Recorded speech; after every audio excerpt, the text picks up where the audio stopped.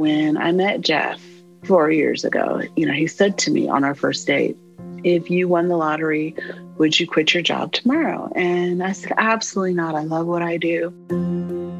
I still do. It's been a grind. There have been days when I'm just like, I just don't want to do this today. But what am I telling our kids if I don't? Do you feel like you're still in survival mode, or do you feel like you're feeling more hopeful at all? I'm just treading water as best I can. But even before the pandemic, I would say for the past 3 years, something's got to give. This is Leslie Stevenson, a social studies teacher at Clifford J. Lawrence Junior High. It's in the Clark County, Nevada school district. Clark County is the 5th largest school district in the country. It's big. Then there's Washoe County, which is in Reno, which is about 9 hours away. And then between the two, there's nothing but 3 rattlesnakes and a cactus. Leslie adores teaching and truly enjoys working with her students. But for a while now, she's been struggling with the job as well. Call it a love-stress relationship. When we met her in the spring of 2021, after more than a year of working in crisis mode, she was wondering, had she finally reached her breaking point? I'm Jessica Mendoza. And I'm Samantha Liney-Perfas. This is Stronger.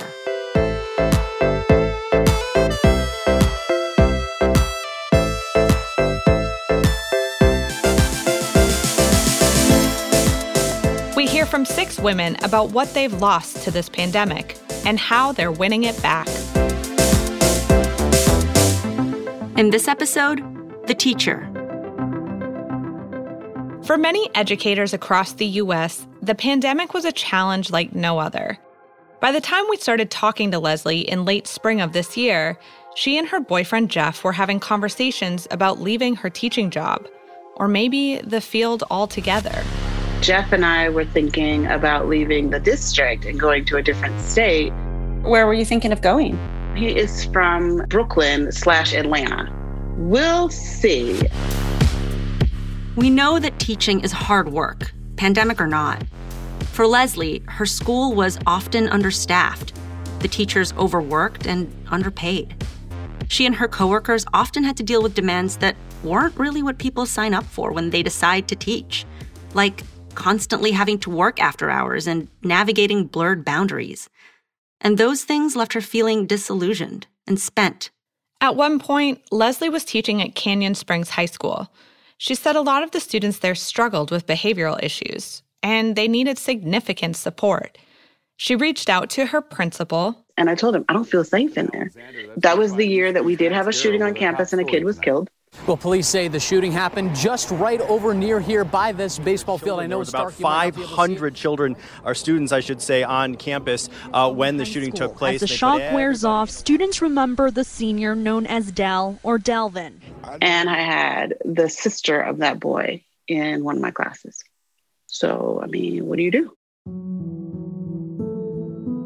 That happened in the fall of 2018. The student killed was Dalvin Brown. He was 18. This kind of experience would be devastating for anyone. For Leslie, there was also the added trauma of being the mother of a Black son.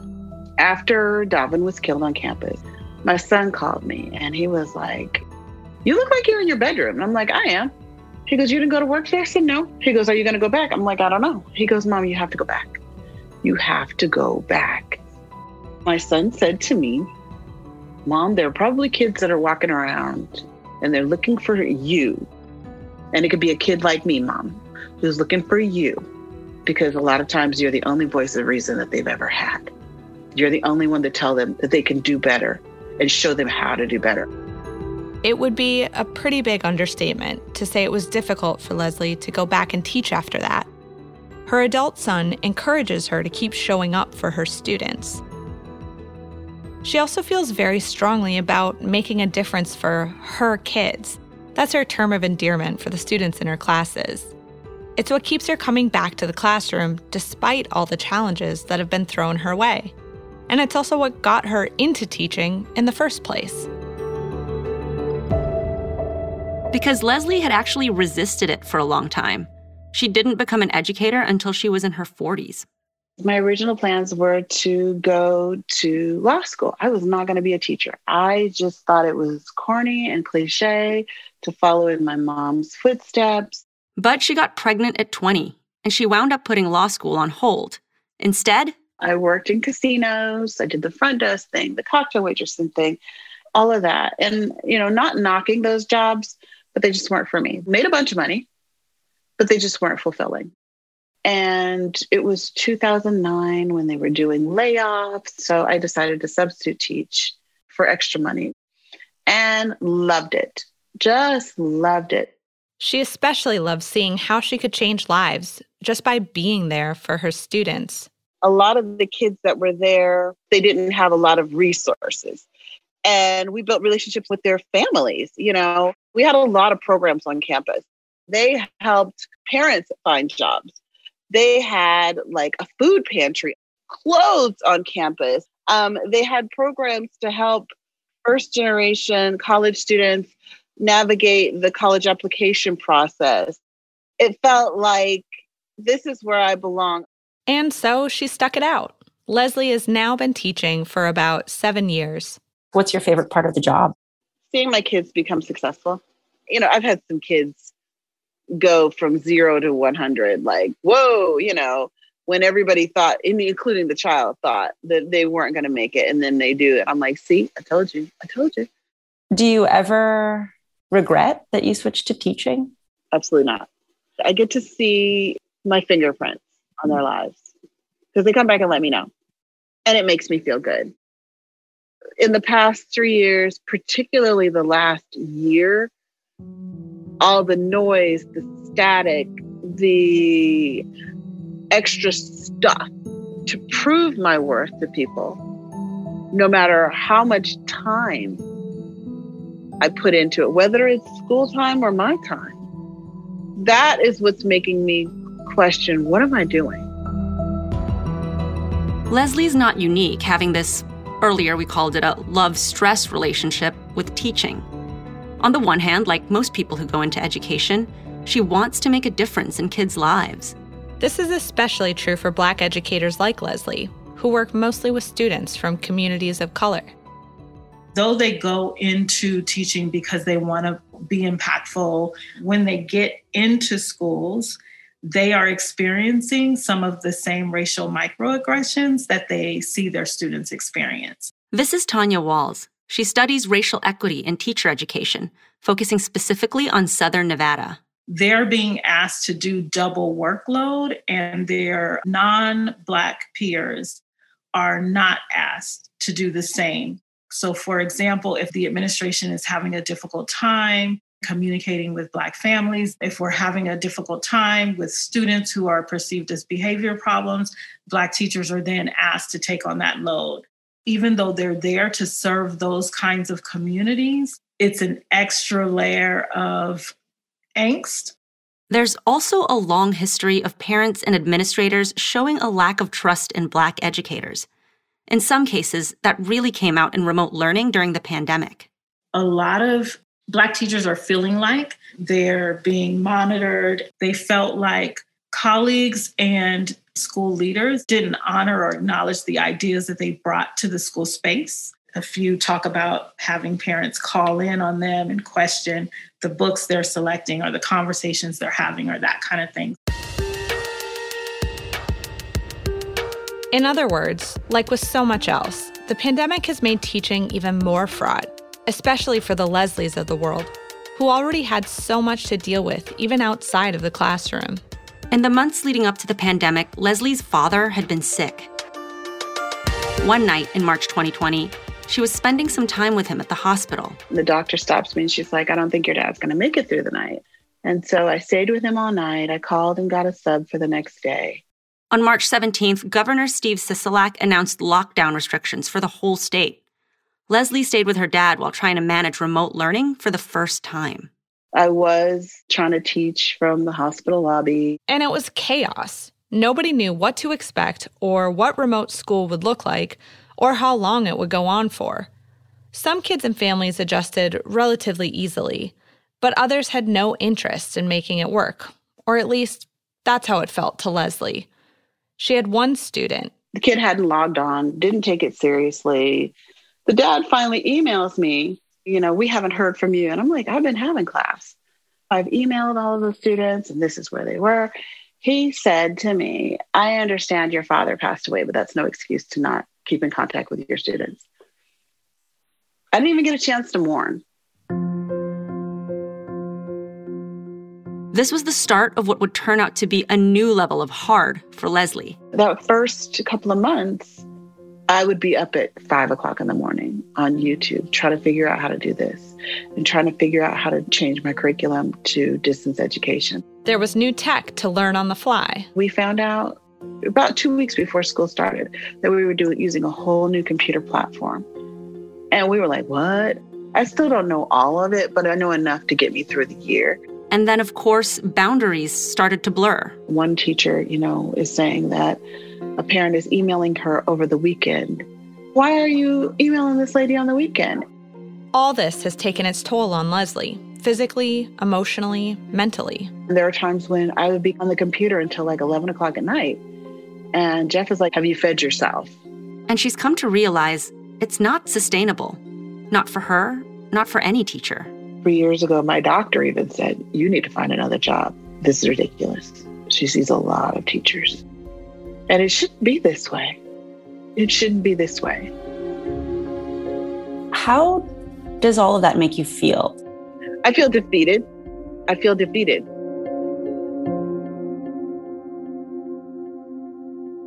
The tension in Leslie's voice is just... No. It's so hard to hear. I mean, we'd hoped things would be looking up for her when we went to see her in Vegas. And in some ways, they were. Except, well, stick around to hear about it after the break.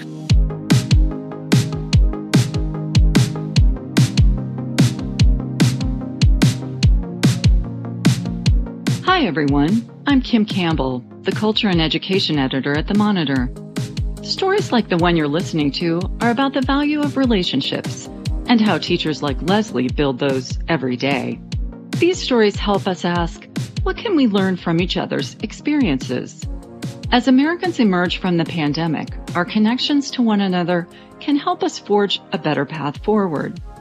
If you've appreciated this podcast, the best way to make sure we produce more work like this is to subscribe to the Christian Science Monitor. If you already do, thank you. But if not, you can do that at csmonitor.com/subscribe. We really appreciate your support.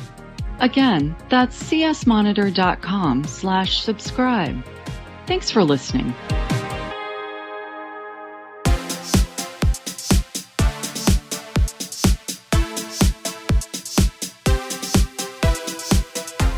So the last we heard from Leslie, she didn't know what she was going to do. Would she stay at her school, stay in education? Was the pandemic really the last straw for her? She was clearly struggling with the decision. But the place she shares with Jeff in Southwest Vegas, it shows us the person she actually is when she's not buckling under the pressure of her job. Their home is set up to host gatherings with lounge areas for watching sports and a big backyard pool. And the decor is a blend of Afrocentric art, a nod to Jeff's Afro-Cubano heritage, and what Leslie describes as a modern farmhouse twist. A call-out to her mom's Southern Illinois roots. Hi! You guys are little. Yeah. I So, didn't realize how tiny you were. for our dear listeners who also don't get to see us, we're both 5'3". And though we look very professional and grown up with all of our gear, we sometimes get mistaken for children. Anyway, Leslie ushered us into her home and straight to the kitchen. That's Roxy trying to get out. And then he's putting Rebel away. Come on in. Jeff was fixing y'all some lunch. There were pets. Leslie has 3 dogs, Rebel, Roxy, and Raider. She kind of had to either lock them up or send them off to keep them away from us in their excitement. Love dogs. But also food. And there was Jeff, who we'd been told was a whiz in the kitchen. We've heard all about your cooking. Oh, right. pulled macaroni and cheese out of the oven here. I mean, that spread, though, besides the mac and cheese, which was very tasty. There was deviled egg, potato salad, spicy bratwursts, baked beans, and then Leslie brought out this huge box of cookies. Or maybe it's more accurate to say a box of huge cookies. Yeah, I mean, each one was like literally the size of my face. But we were not to be distracted. We were there for Leslie, after all. Here we are. We haven't talked to you in a few weeks. We're getting closer to summer. How are you feeling about all things school and your life and just your headspace right now? To be honest, I'm just in survival mode. I'm just trying to get through as much as I can, teach the kids as much as I can, focus on the kids as much as I can. And you switched to in-person school. For the kids that are there, do you get the sense that they enjoy being back? I knew that it was going to be an adjustment for the kids going back face-to-face. So I stocked up on some Capri Suns, some of those little bottles of water, got some little chips and snacks and things like that. Hey, let's get through this. And one of the kids, she sent me this really sweet email thanking me and telling me how much she appreciates me. I didn't expect it. I'm just extra. So, But I was like, that is so sweet. And I just told her, basically what I just told you, I'm so proud of you and your perseverance. You mentioned in our very first conversation that we had that this year, well, really the last 3-4 years have just been rough, and that you and teachers in Nevada and beyond have just been through the ringer. Have you been still considering leaving teaching or moving? Well, if I leave Clark County School District, I'm leaving the state. I mean, I'm not trying to negate the other areas, but they're small. Now, I might test the waters, feel it out, see what teaching is like in another place, and if I like it, I'll stick to it. If not, I'll find something else to do. Do you have any thoughts on what that something else might be? Well, Jeff is trying to encourage me to go into law school. So your longtime dream. We'll see. I'm getting old, though. I'm getting old. So Leslie, for the record, was 49, about to turn 50 when we met her. We have no doubts she'd crush law school. I think I asked you this in one of our past conversations, but you, with your current school, you already signed your intent to return, but that's not like a contract. You're still free to not return if you so choose.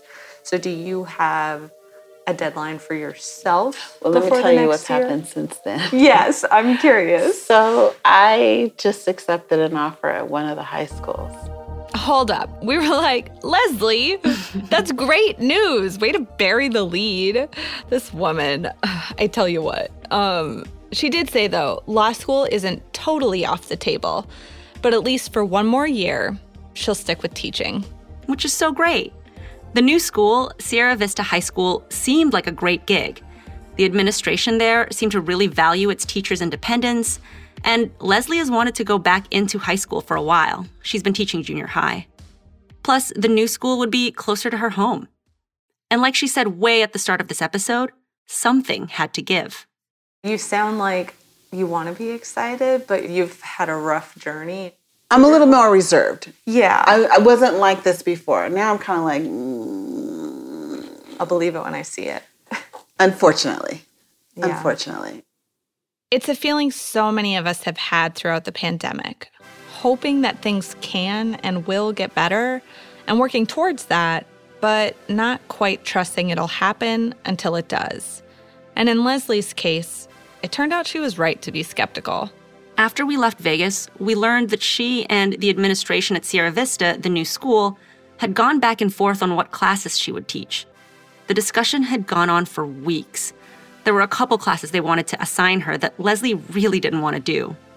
Eventually, they reached a compromise, and in the fall, she'll be teaching seniors both U.S. government and the African American experience. Leslie's pretty happy about that. But the whole exchange left her exhausted. Still, the last we spoke, she transitioned to Sierra Vista and was helping out with summer school. So far, so good, at least for now. In so many ways, this past year has proved to her what she's believed all along, that the system needs to change. And yet, here she is, giving it at least another year, hoping to make an impact on one more cohort of students. We had to ask her, why do you keep doing this, even though you are so obviously exhausted? I'm in it for the team. I'm in it for the kids. I'm in it for my coworkers. If I can get in and make this a little more palatable for everybody, I'll do it. And I'll sleep when I'm dead. My therapist yells at me about that too. So she's like, girl, that's not your problem. Where do you think that comes from then? My mother. Can you talk about that? Oh, my mother is... I love that lady. And she always made everything look so easy. But I remember as a teacher, she would go to work in some of the most beautiful suits and briefcases. Her students adored her. We're still connected with students of hers. And she made it look so easy. And I strive to be like her. You can see where her hand was in so many generations. Later, Leslie showed us a picture of her mom. She's a beautiful woman, and Leslie looks a lot like her. And after hearing Leslie's story, we thought that maybe they're not so different on the inside either. What have you learned about yourself this last year? Well, one of the things that I'm really working on, and I'm patting myself on the back on that one, is establishing boundaries. Now, that was an issue. I learned at a very, very young age to give, whether I wanted to or not. But one of the things that made me realize that that's not okay is, like I told the kids, I got a man and 3 dogs that I need to tend to. And it's not fair that he has dinner on the table and I'm still playing around with you guys. It's not fair that I'm reading emails if he's taking me out to dinner. It's not fair if I'm spending time with my mother and I'm answering your emails because you didn't do what you were supposed to do when you were supposed to do it. Boundaries are so hard, Jess. I think we've all learned that during this last year of Zoom, remote work, trying to manage life at home. Totally. So good on Leslie for starting the process of setting those boundaries and trying to stick to them. But it's tough, right? When you care so deeply about your job and want to make an impact, it can be hard to say no or speak up when you're not being supported. Yeah, especially for women. In other episodes, Sam, you and I talk a lot about how the pandemic is this huge reminder that there's a long road ahead before we can get to a place where our society is working equitably. And to me, Leslie's story shows us where some of those holes are that we need to fix. Like, what are we doing for the people at the front lines, People like teachers who are showing up every day, even when they're burnt out. It feels like something we should be thinking about as we recover. Before we left, we asked Leslie if she had any parting thoughts. Of all the things we talked about for months, her exhaustion, frustration, hopes for change, what kept her going? What gave her the motivation to keep making it work? I just want what's best for these kids.